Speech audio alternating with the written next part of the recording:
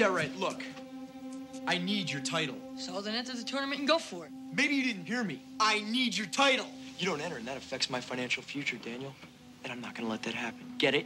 Listen, I have nothing to prove, all right? I have no reason to fight. So Yeah, well, I do. I get some money to make. Give me the application. Listen, I said forget about it.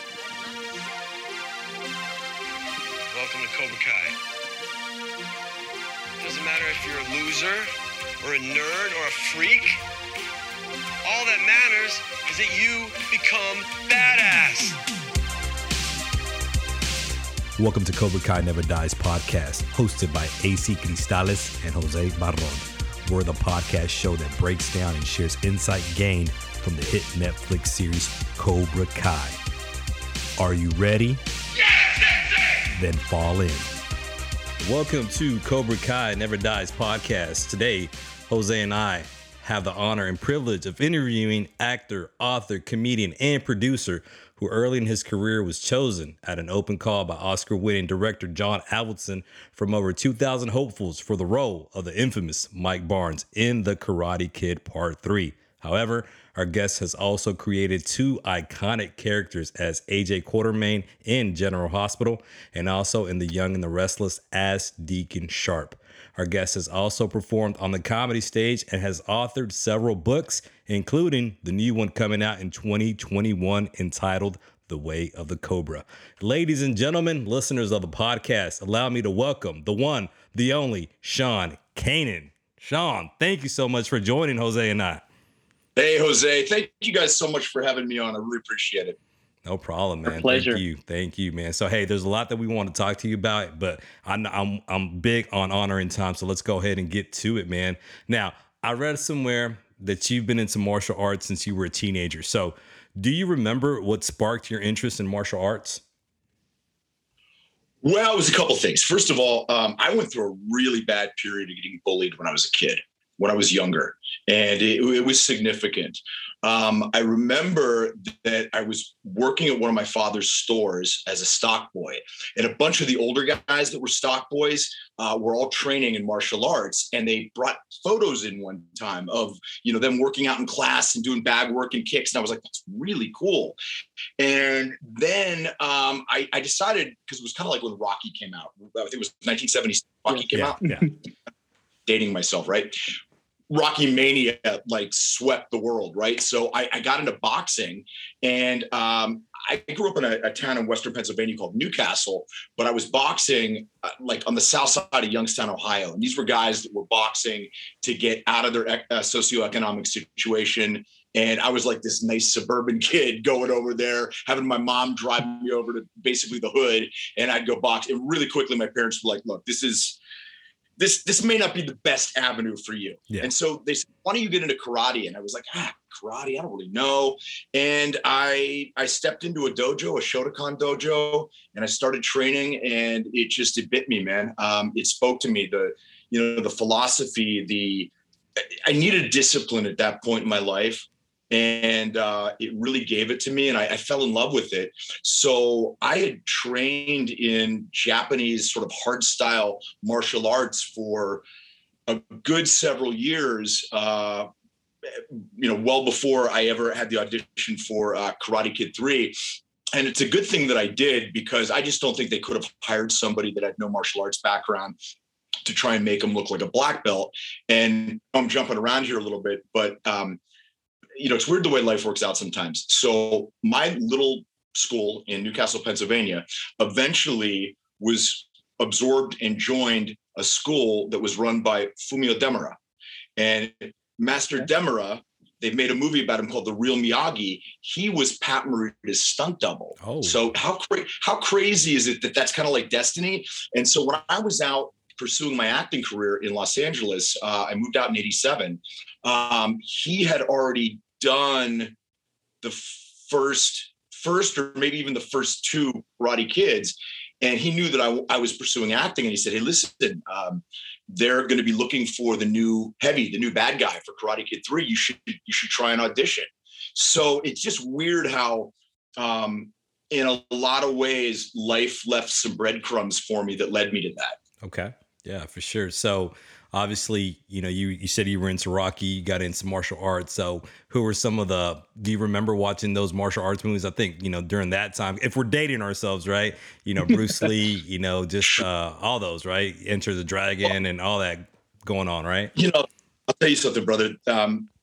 I used to love to go. I still do. I love to go to the movies by myself. Okay. A lot of guys, when they get angry, they go to the bar. I like to go to the movies by, right? And I didn't know it at the time, but as a young kid watching The Outlaw Josie Wales and Bruce Lee and Obi-Wan Kenobi, they were my earliest mentors. Oh. And they really sparked my interest in wanting to be an actor. I remember one time, I don't know where my dad was, but he went to some event, a dinner or something, and Chuck Norris was there. And he brought me a photo of Chuck Norris. I'll never forget what it said. It said, "Sean, keep on kicking." And decades later, I was doing a fight scene with Chuck Norris on Walker, Texas Ranger. And I made, so I've had the opportunity to work with a lot of my idols. I don't know if that's the right word, but, people that in my early adolescence and teens really looked up to. So it's just been interesting. And that was really incredible for me to eventually work with Chuck, who is just an incredible guy. Well, that's pretty cool, man. So those are those full circle moments, man. The first one with Mr. Miyagi's stunt double, and there, having the opportunity to work with Chuck Norris, man. So that's pretty cool. If you want to layer one more bit of crazy onto it, the show that I did, the episode I did called "The Eyes of a Ranger" with Chuck Norris, Frank Stallone was the other guest star. There you go. There we go. Nuts, Sly's brother. All right. Yeah. Great. Love Frank. All right, Jose, go ahead, man. So obviously this love for martial arts opened the door for you to enter into the Karate Kid film franchise. Can you share how that process played out for you to earn the role of Mike Barnes? Sure. And look, I've told this story many, many times, and it's also in my book. So I'm going to kind of expedite it because I've got a lot of people listening have heard it and they're sick of it. But long story short, there was an open call. And for those people that don't know what an open call is or a cattle call, anyone in the world can show up. Okay. And so I went to the casting director's office and I said, "Hey, I'm like a real actor. I have my, my SAG card, and I've done one episode of a show that basically just got canceled. I'm a real actor." And she's like, "Yeah, it doesn't matter. You have to go audition in the open call." So I showed up, I think it was August, and I get to the studio and there must have been, 1,500, 2,000 people lined up like a snake all around the studio. And there's John Avildsen. He's got this little video camera and he's walking up the line, and every now and then he'll stop with somebody and film them and have them do like a little improv. And I knew I had to get his attention. Now, this is John Avildsen, who directed the first two Karate Kid films and won the Oscar for Rocky. For Rocky, yeah. Okay. Yeah. So he stopped in front of me. I kind of like, let me see how I can say this and not be, I effed him. Okay. I was like, so he stopped and he goes, "Okay, intimidate me." And so I did a quick improv with him and he goes, "Okay, I buy that." And he took me inside the studio and it was like a 3-ring circus. There was Entertainment Tonight. There was like Access Hollywood. And the whole thing was, in my estimation, a publicity stunt, because the chances of finding one of your lead actors in the third installment of a worldwide successful franchise, it just doesn't happen like that, right? I figure it's the third installment. It needs a little shot in the arm. They're doing some publicity stuff, right? There's Ralph Macchio. They had a set and they had me go do a little scene improv with him. And, I thought it went really well. And they went and they hired somebody else. So they hired somebody else, Mike Barnes, for a week. Yeah. And it was crushing. And about a week later, they fired him. They let the guy go. He just wasn't able to do what they wanted him to do. And they remembered me and called me in, and the rest is kind of history. That's awesome, man. That's awesome. The fact that you stayed with it and you got it eventually. But hey, quick question, man. I'm a big fan of Entourage, so I remember Johnny Drama. And was it like that, man? Were there 2,000 people that looked like Mike Barnes, had the Mike Barnes look, or how was that, man? No, it wasn't like that, because they didn't. They didn't know what they were looking for. looked like. I mean, there were black guys, white guys, Latin guys, girls, Asian guys. I mean, it was like everybody, right? Oh, wow. And some okay. guys, I swear to God, I'll never forget this one guy. This one guy was in a white gi with like 2 bags of weapons with him. I mean, just like, it was nuts. I don't know if you thought that you could like do a side demonstration or, a 3-sectional staff. Yeah. But he came prepared. Oh, man. So that really was an open call, man. Wow. It was open. Wow. Yeah. Did they have the name Mike Barnes, or was it just like a karate bully? They had the name Mike Barnes. They had the name Mike Barnes, and he was described as a 17-year-old white Mike Tyson, which I have never thought of myself as. Hey, so you didn't come in with a gold tooth, did you? Like Tyson? No, I've never thought of myself as being like a tough guy or anything like that. I mean, listen, I can handle myself, but I mean, I never thought of myself that way. And there were definitely some much scarier looking guys there, but I guess some of the acting came into play because for sure. Well, that's awesome. You took your chance. Love that, man. The dice, right?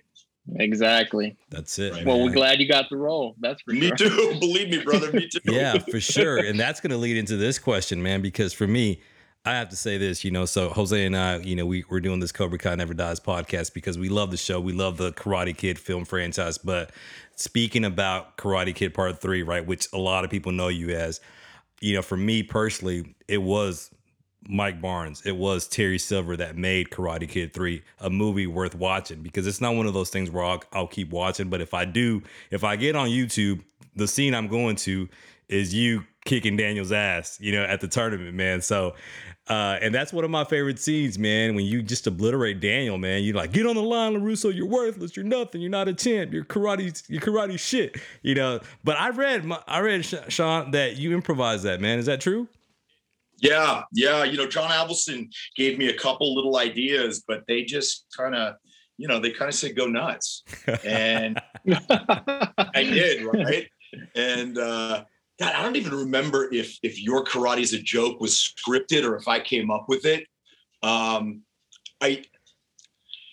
do remember, I'm pretty sure that John Avildsen said to call Mr. Miyagi a slope, which I never would have done because I kind of thought it was offensive. Yeah. I mean, it is offensive, but that's kind of who the character was. But I think the rest of it, I mean, it was pretty much me just kind of going bonkers and seeing what stuck to the wall. Dude, I'm telling you, man, in fact, I have a 15-year-old nephew. So, he's into Cobra Kai, man, hasn't really seen all the Karate Kids. Now he has because of Cobra Kai. But, my brother and I, we were watching, the movies at the house. We more just going through YouTube, and I'm telling you, that's the clip we went to when you're just getting on to Daniel, man. That's just badass, dude. Get on that line. Get on the line, Russo. Because really it was my first big movie, and the producers obviously knew Martin Kove, Ralph Macchio, Pat Morita. They were proven commodities, and Thomas and I were the new guys, right? And so I don't really think they were 1,000% sure I was going to be able to pull it off. And if that moment in the film doesn't work, then it's a domino effect, because then the moment when then Daniel, who has to be so terrified, doesn't work, and which leads into Mr. Miyagi having that great line, must not lose to fear. Yeah. And so after one of the takes, when I was going nuts, they were jumping up and down, and they were like, and I was like, oh, okay. And they were like, not really sure that I was going to be able to do it. Yeah. And I guess obviously they were happy and it worked. Oh, for sure. It definitely did, man. All right, Jose, Yeah, what you got? it fits perfectly. Sean, we know one of the things that makes the Karate Kid franchise timeless is the work that Pat Morita did as Mr. Miyagi. You spoke about him a bit in the documentary More Than Miyagi. But can you tell our listeners a little bit more about what it was like working with Pat and what you enjoyed most about working with him? I don't remember if I said this in the documentary or not, but for me, I was first introduced to Pat on Happy Days. Oh, he was Arnold. Okay. And I used to run home from school, and it was on at lunchtime. So I mean, I was it was the Fonz. I had the lunchbox. I had a leather jacket. So I mean, I was in deep, right? And I was a ticket paying customer for the first 2 Karate Kid films, so I was a fan. And then suddenly I'm on the back lot of a studio and I'm filming with him. And he was very nice. He was very patient with me because, I was definitely green and rough around the edges and had never been involved with a big film. And, there's a whole language that you use when you're on a film. Everything from, different lighting terms to camera terms to, blocking, et cetera. And I literally didn't know. It sounded like they were speaking another language to me for a while. Yeah. And so I'm sure I made sort of, rookie mistakes and things like that had to be corrected. And he was always very kind and very patient. And it was really an honor to work with him. That's good. He was a mentor on and off the set, huh? That's awesome. Yeah. So how do you feel though, man? We're about to jump into your book and talk about that. But obviously, again, we've talked about the role, right? Mike Barnes. And when you think about, the Karate Kid film franchise, you think about those characters who stand out. So Kreese, Miyagi, Daniel, obviously, but Chosin, and then Terry Silver and Mike Barnes. How do you feel with that, man? Do you feel like that you were typecast? Because I was going through your IMDb, man, and I know you were on a pilot for Revenge of the Nerds, which is one of my favorite movies too, man. But do you feel that you were typecast? I don't think so, right? Because you were able to get on General Hospital and Young and the Restless. But just tell us how, being in the Karate Kid Part 3 opened, other opportunities for you. Okay, let me answer your first question first. Okay. Was I typecast? I feel like I was a little bit for a while, and I'll tell you why. In the 80s, I don't know if you remember, there was a film called Pretty in Pink. Was it Pretty in Pink? Pretty in Pink, which James Spader starred in. And we looked a lot alike at the time. Actually, we kind of look a lot alike at the time now. Who's that again? Say that. James Spader, who's on Blacklist now. Okay. But he had this glorious head of blonde hair, and he played like this really sort of, douchey bad guy. And so it was kind of, and even Billy, like it was like the thing to have, these blonde, handsome guys playing douchebags, right? Yeah. So I fit right into it. So I did a couple of those roles as I was trying to study and learn to act and get my sea legs on as an actor. So I think for a little while, until I did some theater, until I really spent some time in acting class and was able to expand my repertoire of tools, I tended to play some parts that were very similar because I was cast in roles that people sort of knew I could do. Yeah. Okay. Your second question was, can you repeat that? Other ways that were just open for you as a result of this, because I remember reading something that, Ralph Macchio finally got to the point where like, look, they're always going to remember him as, LaRusso, and so you kind of just got to own it. But even with that, you do other things. I know Zabka, has said the same thing. That's why he kind of got away from it. He just focused on directing. But in your case, right, we're talking about you, right, Sean, right now. How has it, just helped you along these last, 20, 25 years? Well, it's done a couple of things. I mean, the first thing is to join a film that already has an international, worldwide following. It's not like doing, some obscure film that becomes popular. It's like it had a built-in fan base. And so it kind of put me on the map right away. And I guess, I don't know, ingratiated me with a large group of fans. And that's happened to me a couple times in my career. It happened with General Hospital too. Obviously, General Hospital's been on since the 50s. You do a month or two on a soap opera, and if your character begins to become successful, you've literally got millions of people who know who you are. And then with The Bold and Beautiful being the most syndicated show in the world, that kind of took it internationally for me. So I've been very fortunate that I've kind of been able to kind of grab on the coattails of a couple of very, very successful projects. The other thing is that I believe, and I'm not 100% sure, but I think I'm right, that by the time the Karate Kid 3 had come around, Pat and Ralph did tons of press for the first two. And I think they were probably tired and just didn't want to do it and answer the same questions. And so it kind of fell onto me, and the studio sent me out on a 12-city tour. And as a young actor, it was amazing because it was like going to publicity school. Yeah. I learned to talk to the press. I learned how to conduct an interview and to do all of this stuff that lot of actors don't have the opportunity to do until they're much older. And I did when I was like 21 years old. It also afforded me a great deal of recognition. So it was a kind of a big plus for me.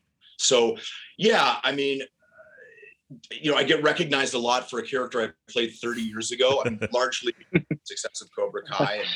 And, now there's a whole other generation that now is enamored with the Karate Kid universe through Cobra Kai.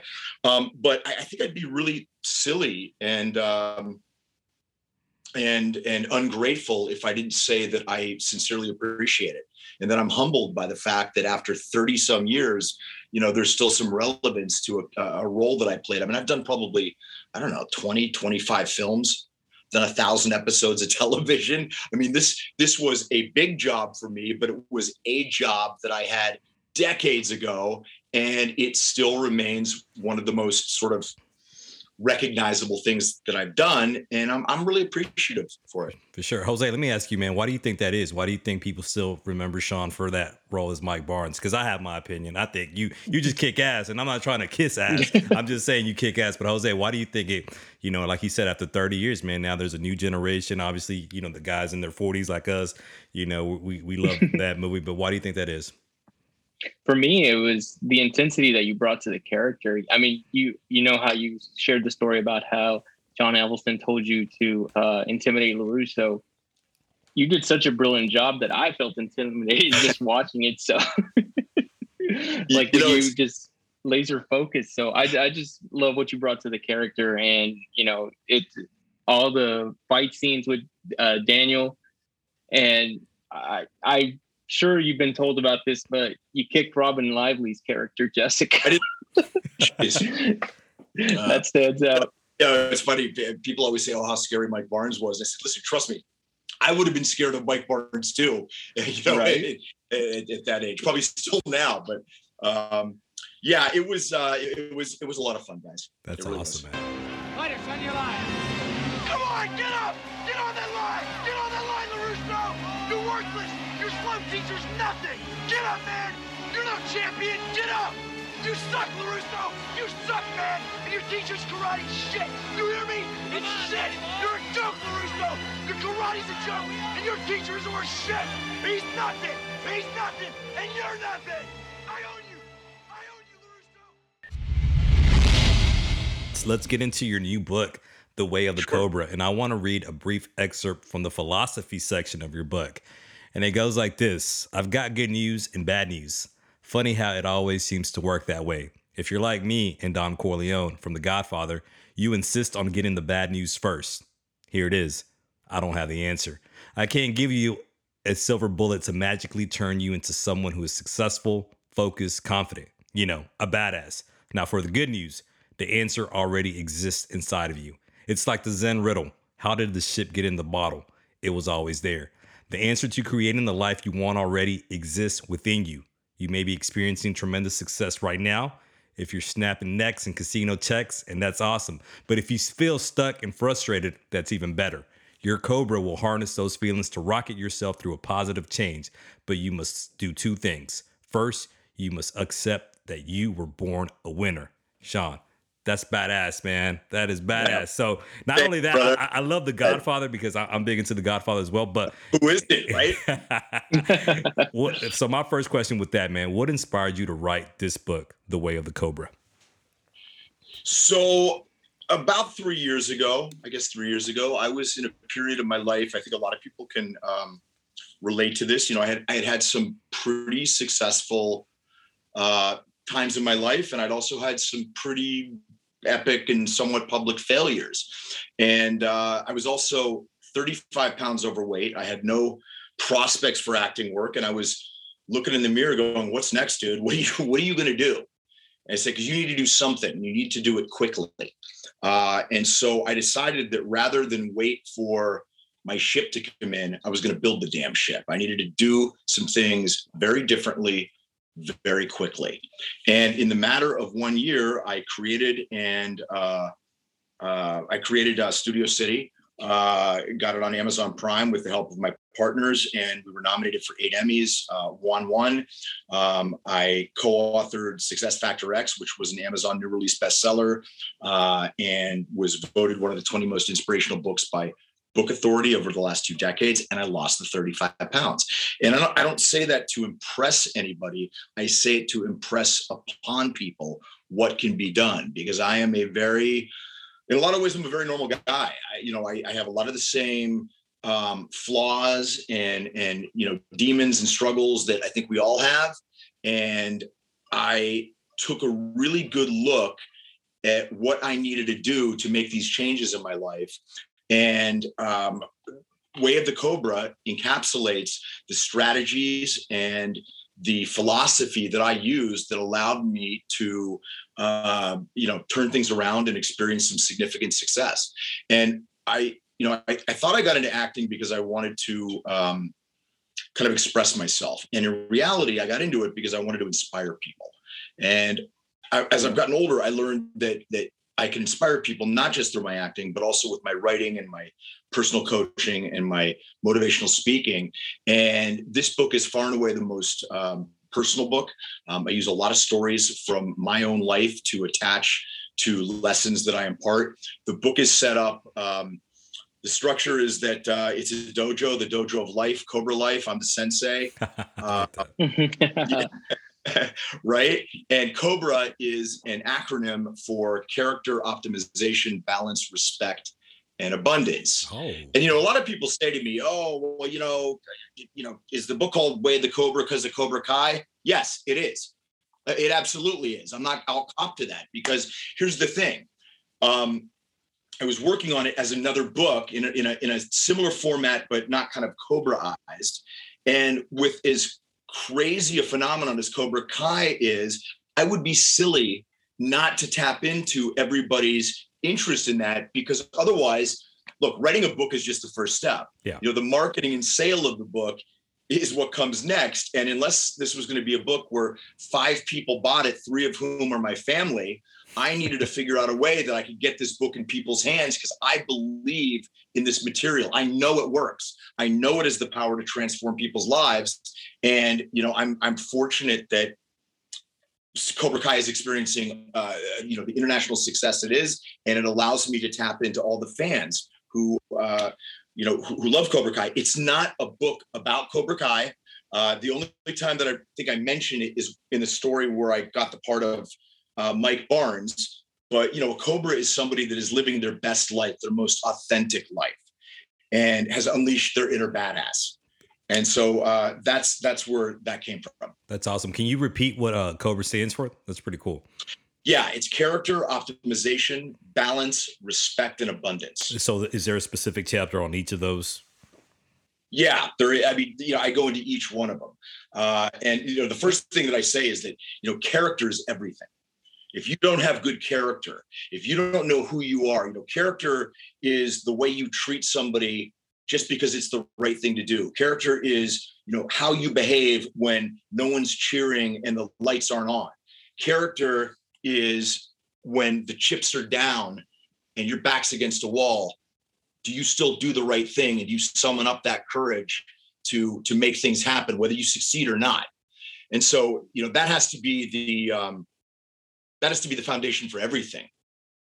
Optimization refers to life is not perfect. Perfection's a myth. So what a Cobra does is weighs out all the options in every situation and then takes the optimal action based on the information they have and where you are at the time. Balance is critical to everything. Mr. Miyagi said this. You must achieve balance. What good is it if you're making millions of dollars a year, but your family feels neglected and you're not enjoying life? True that. Conversely, if you're not making any money, it breeds, insecurity, and it breeds all sorts of other stuff where your family doesn't feel secure. So it's really achieving balance. Respect is everything. Respect for other people.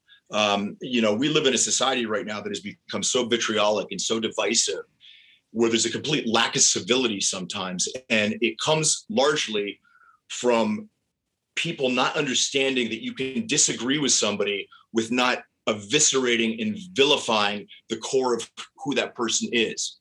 You know what I mean? Yes, sir. You know, I can disagree with you, but I don't have to make that an ad hominem attack to get against everything you stand for. Abundance is really simple. You know, other people's success is not your failure. There's enough of the pie to go around. So when other people succeed, it does nothing to take away your possibility of succeeding. You know, the universe has enough for all of us. And if you come from a place of gratitude, then you stay in the present. And if you understand that there is always more, you just have to kind of be a rainmaker and summon it. That we live in a world of infinite possibilities and endless and abundance, chances to reach your own success. Man, Sean, thanks so much for sharing that, man. I just like right now, boom. Nah, exactly, dude. You know why? Because mind blown. Right? Exactly, because one of the things that we pride ourselves with this podcast, it's not so much recapping the show, it's more talking about the wisdom and the insight that we gain from it, man. Because we have this belief, you know, that there's wisdom in everything, man. You can watch, you know, a 30-minute show, and there's one quote that can stick out to you, and how's it relevant to your life, man? So I love the fact that you broke that down for our listeners, because again, that's what they're accustomed to listening to. You know, we talk about each episode, but we also take lessons from it, man, because they're applicable, man. Anybody, if you're looking for wisdom, if you're looking for some sort of inspiration and motivation, you can find that in anything, man. And so thanks for sharing that. And one of the things that I wanted to say, yeah, you're of course, you named it the Cobra, has to do with Cobra Kai because of it. There's a marketing aspect to it. Sure. But more than that, dude, you were a star in it, man. You were a star in part 3. It's not like you were like some guy who, I don't know, Snake. I'm not trying to diss Snake, but yeah, Snake. You know, you're Mike Barnes, man. You were like Cobra Kai, you know, hell yeah, you're a badass. Karate's bad boy. Yeah. Well, I hope everyone will pick the book up. I mean, look, yeah, obviously, you know, I'm doing a lot of podcasts and I'm doing publicity because I want to sell books. And that's what you do when you have a book out. But I honestly, in my heart, know that this book can help people. You know, we've all gone through, as a group, we have gone through some crazy stuff this last year. And now as things start to open up, you know, people are trying to re-engage and rematriculate into whatever the new normal is after a year or so of basically chaos and craziness. And I think people are really looking for something that's going to kind of light the way, that's going to reignite that fire in their belly and say, okay, look, we got knocked down, but we're getting up. And we're moving on and better things. And so I hope that people will pick up the book. It's at wayofthecobra.com. And, my sincerest hope is not to sell books, although that's great. And, you know, I got to feed the family and keep the lights on. But I know that this book has the ability to help people and transform their lives. That's awesome, man. I love the conviction, man. I love the conviction. All right, Jose, what you got? Yeah, Sean. Wow. I mean, hey, you broke it down very well, what Cobra. Thanks, brother. It stood for in the book. But I did want to ask you, is there a phrase or section of the book that you're most proud of? Is there a section of the book that I'm the most proud of? There's a couple. I really break it down about what it was like auditioning for Karate Kid 3 and you know, finding out that I didn't get the role and then getting the role. And then I became, injured and almost died during the role and had to fight my way back into the film.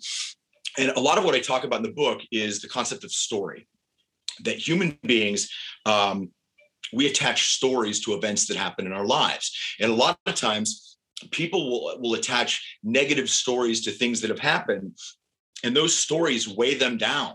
Okay. Now, check this out. I mean, human beings are actually not the greatest historians. So, you know, something will happen and we will remember it one way, and it's probably at best about 30% accurate. You watched a film of what really happened and you watch a film of what your perception of it is, not really the same, right? Exactly. So we create a story. Yes. Fortunately, a lot of the stories are negative. So if we agree that the stories that we create are created through the prism of our life experience, of the people in our lives, of the external influences that we're bombarded with, why not create a positive story? Something that motivates you, something that lifts you up and drives you towards success, rather than some story that is going to keep you in inertia. And I'll just say something really quickly. So I tell a story about two boys, each raised in identical homes. Alcoholic father, he's abusive to the mother of the children, can't keep a job, drinks away all the money. First kid, unfortunately, grows up to mirror his father and becomes an abusive alcoholic who can't keep a job. The second kid says, I am never going to put my family at risk. I am never going to make my family feel insecure or unloved or threatened, and decides that he's never going to drink. And so two guys with identical circumstances, each attach different stories to those circumstances, and it completely changed the trajectory of the rest of their life.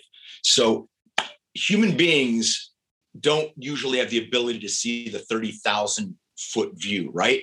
So what happens initially that we assign a negative connotation to, with the expansion of time, may very well not be negative at all. When I got divorced about 20 years ago, it was crushing. It was devastating. It was a failure. It was all the bad stuff you could think. But now, with the expansion of time over 20 years, it opened me up to meet my second wife, Michelle, who is my soulmate. She's my everything. And had I not been divorced, it never would have happened. Now, if I had not assigned such a negative story to my initial divorce, knowing what would happen afterwards, think of all the swirl and all the chaos mentally it would have saved me.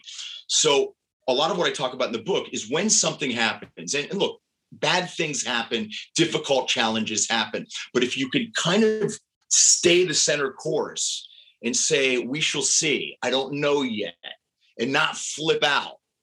Generally speaking, not always, but generally speaking, most things that initially seem bad are never as bad as we think they are. And conversely, most things that we think are amazing and great tend to be fleeting and are not as amazing and great as we think they are. So it's kind of like the Buddhists talk about that middle path. Don't get pulled off one way or the other. Just keep trying the prize and keep on trucking. Man, that's awesome. And I love your transparency, man. Great. That's just, yeah. Anything you want to say with that, Jose? That's good stuff, man. Yeah, no, absolutely. Yeah. I like how you assess it and just, basically not focus on the negative, Well, I think in order to gain the trust of my readers that, I have to be honest. And I mean, I'm not, I'm positioning myself as the sensei, but full disclosure that, I have my struggles, I've had my challenges, and I'm just a guy that has figured some stuff out, that has been able to, overcome, go around some of those challenges. The one thing you can't do is turn tail and run from them, because they will find you in one way or the other. And I think one of the few ways to really connect with my reader is by being honest and copping to stuff and telling them about stuff, times in my life when I've made mistakes. For sure. Well, Sean, that's what makes you more relatable, man. I mean, I wouldn't want to read a book from somebody who's had everything perfect in their life, because I can't relate to that. So like you said, one of the things that you mentioned before you started talking about the book is like, look, we all go through our stuff, and especially, in this past year, we've all gone through, 2020 and going through all that, man. So we've all had our struggles. We've all had our demons, as you say, that we fought, man. So definitely, that transparency, that honesty, that's what attracts people, man. So in terms of you writing this book, what were one of the most surprising things that you learned about yourself or just in general through writing this book?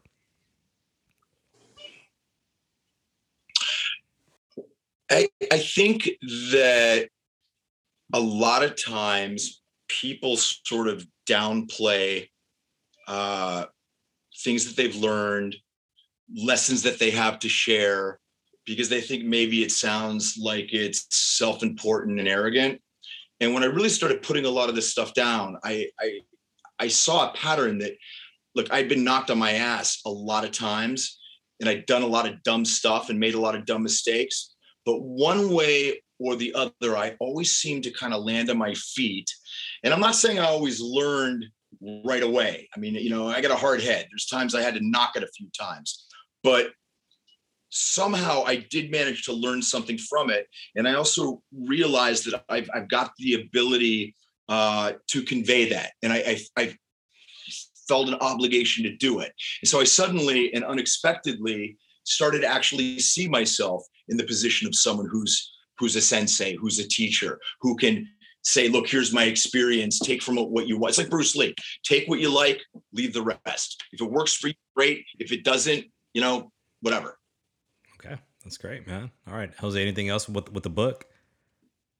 No, I mean, like you said, I really like how you acronym the Cobra, and it's definitely, like you said, it sounds like it's one of the books that's going to light a fire on you if you focus on what you mentioned on the book. So yeah, I hope you guys get it, and I hope you guys will let me think of it. I really do. Yeah, for sure. We'll get to that when we get to the end, man, where you can plug again, where they can find it and where they can find more information about you. All right, Jose, what do you got next? Yeah, this section, Sean, I was just going to ask just about Cobra Kai, just, how we love the show, man, as people love the show. And I just wanted to ask you, do you love the show? And if you do, what about the show do you love about it? I do love the show. I think it's great. I love how the writer producers have flipped it on its head. The whole idea that possibly Johnny was the one who was bullied and Daniel's the bully. I love that it's infused with humor, and I love the fact that it's cross-generational. I mean, it's not easy to appeal to two very different age demographics. You're appealing to the guys like us who were sort of, the veterans, the ones who were there in the beginning. And then you're appealing to these young kids who, a lot of them, they watched Cobra Kai first and then went back and watched the Karate Kid films. And so when you're writing for two very different generations, it's pretty tough to hit the mark with both, and they've done that. Right. And these guys did Hot Tub Time Machine, and they did Harold and Kumar. So I love the humor. Yeah. I like how you said veterans, man. That's what we consider ourselves, veteranos, bro. Veteranos. Yeah, man. Sean, one of the things that I love about the shows, like you said, it's like how they flip the script. But to me, it's also a story about redemption. So I love, as you were talking about your book, The Way of the Cobra, you talked about we all have a story. So within this, like I said, we watched the show and I'm like, man, it's a redemptive story, right? Johnny Lawrence is being redeemed, even in this past season 3, we saw Chosen. He redeemed himself when he asked Daniel to forgive himself. So let's just say, hypothetically speaking, we're not asking if you're going to be on the show, all right? But hypothetically speaking, what do you think Mike Barnes has been up to these past 30 years, man? I get that question a lot, and I've kind of narrowed it down to sort of two things. I mean, the first thing is, I think, wouldn't it be great if maybe he finally got in enough trouble that a judge said, you're either going to jail or you're going to the military. And he went in the military and he just took to it and became an officer and became a really good guy. And then maybe he comes back to Cobra Kai world and is a decent guy, but leopards, it's tough for them to change their spots. Something happens, his buttons get pushed, and then Mike's able to tap back into Mini Mike again, and stuff goes down. Or maybe he just became like a worse guy, went to prison, maybe got out and started doing like some underground bare knuckle fighting. I don't know, but I think whatever it wasn't boring. Yeah, for sure. Right. Not like that, man. Definitely. All right, Jose, what do you got? And I'm sure, Sean, that we're fans of Cobra Kai and we're clamoring for Mike Barnes to be in it. And I know you can't answer any of that, and we're not going to ask you, but because I wanted, AC wants it, we all wanted. So if given the opportunity, how would you like to see Mike Barnes inserted into the Cobra Kai story? Well, here's the thing that's interesting is, Mike Barnes has a bit of a claim on 50% of the Cobra Kai dojo. He does. So, yes. I had that written down in my notes. That was going to be look, I got LaRusso kid, but maybe that little clause wasn't in there. And so everyone always says, how would Mike, fare against Johnny? They never even knew each other. There's no reason to believe that Mike and Johnny would have any beef. And I kind of like to think that after 30 years, Mike was able to get over getting faked out by Akata. But I think he might actually have some issues with Sensei Kreese, who's running Cobra Kai now. Right. Okay. Yeah, I like that. Okay, You do have a stake in that. I was watching that scene. I was like, heck yeah, no, he's got a stake in it. And you're right, you man. Fight as hard as you negotiate. Not to mention the fact that wasn't it a little bit weird that there's a 17-year-old boy and there's a grown adult with a ponytail naked in a jacuzzi? I'm just saying. Yeah, I can see that. Yeah. No, yeah, you're right, man. I like that. I like how you tie that in. So, Sean, one of the things that as we talked about before we did the interview, you said you just filmed a film with Bruce Willis, man. Killing Phil, is that it? Yeah, it was really exciting. I was in Puerto Rico for a couple of weeks doing a film that's called nice. Killing Field with Bruce Willis and Chad Michael Murray. Great experience. I had a mohawk, and my wife is like, "Yeah, we're gonna shave that down." So she actually shaved my head last night. So this is about the best I can do right now, but I kind of like it. You know, it's kind of like you get out of the shower, and I can't quit touching it. So it's just like, that was a great experience, and you know. I grew up with Bruce Willis. I mean, you know, from Die Hard to Fifth Element to Pulp Fiction to some of his other lesser known films that I love, like Bandits and things like that. So working with him was a tremendous honor. It was fun. He was a great guy. And, you know, I can't wait to see the film to, you know, look, I mean, I'm going to be excited to see myself up there with Bruce Willis. We're gonna Hey, that's right. Hey, Last Boy Scout. That's one of my favorites from him, you know? I love that one too. Yeah, for sure. So will it be released in theater or, you know, because now more movies are going straight to Netflix or? My guess is it's probably going to be released on some video platform just because there's not a lot of films unless they're super, super big budget films going to theaters. And even you look at like Coming to America 2 so you know, everybody is still watching so much content at home that I would imagine from a business point of view, it makes more sense and we'll get more eyes on it, releasing it on some video platform. For sure. Well, hey, we're looking forward to it, man. Can you tell us just a bit of a synopsis, man, just to, you know, get our... Yeah, you know, it's an action film. It takes place over the course of one day in one location at a farm. Bruce Willis and a partner and a bunch of bad guys basically duking it out. And, you know, I've got a really fun part. I sort of play the comedic relief in a lot of ways. You know, you think I look like this badass tough guy with a mohawk, but he's really kind of a pretty funny guy.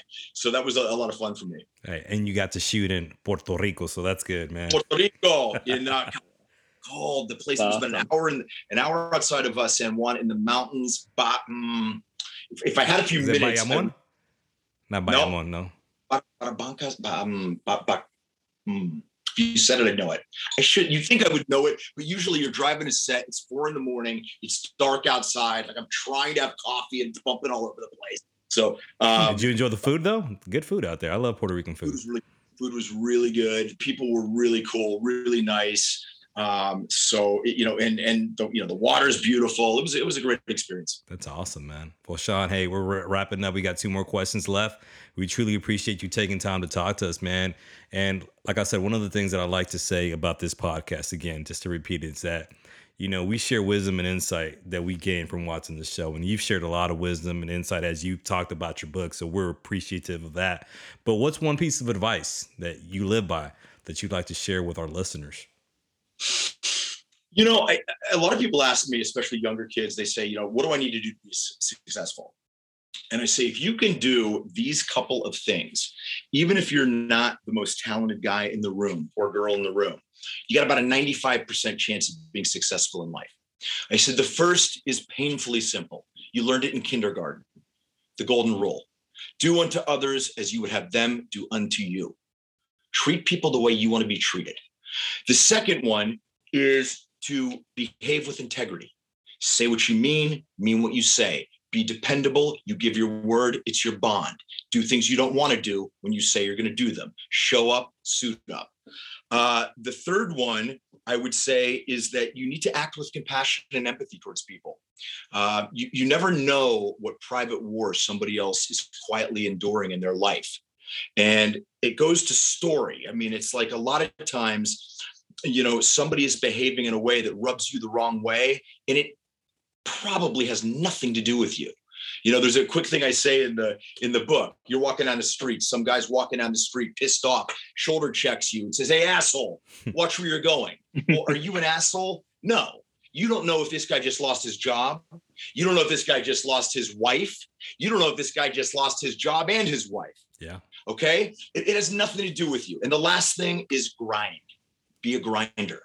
Get up early. Work day in, day out. Constant and never-ending improvement in whatever you do.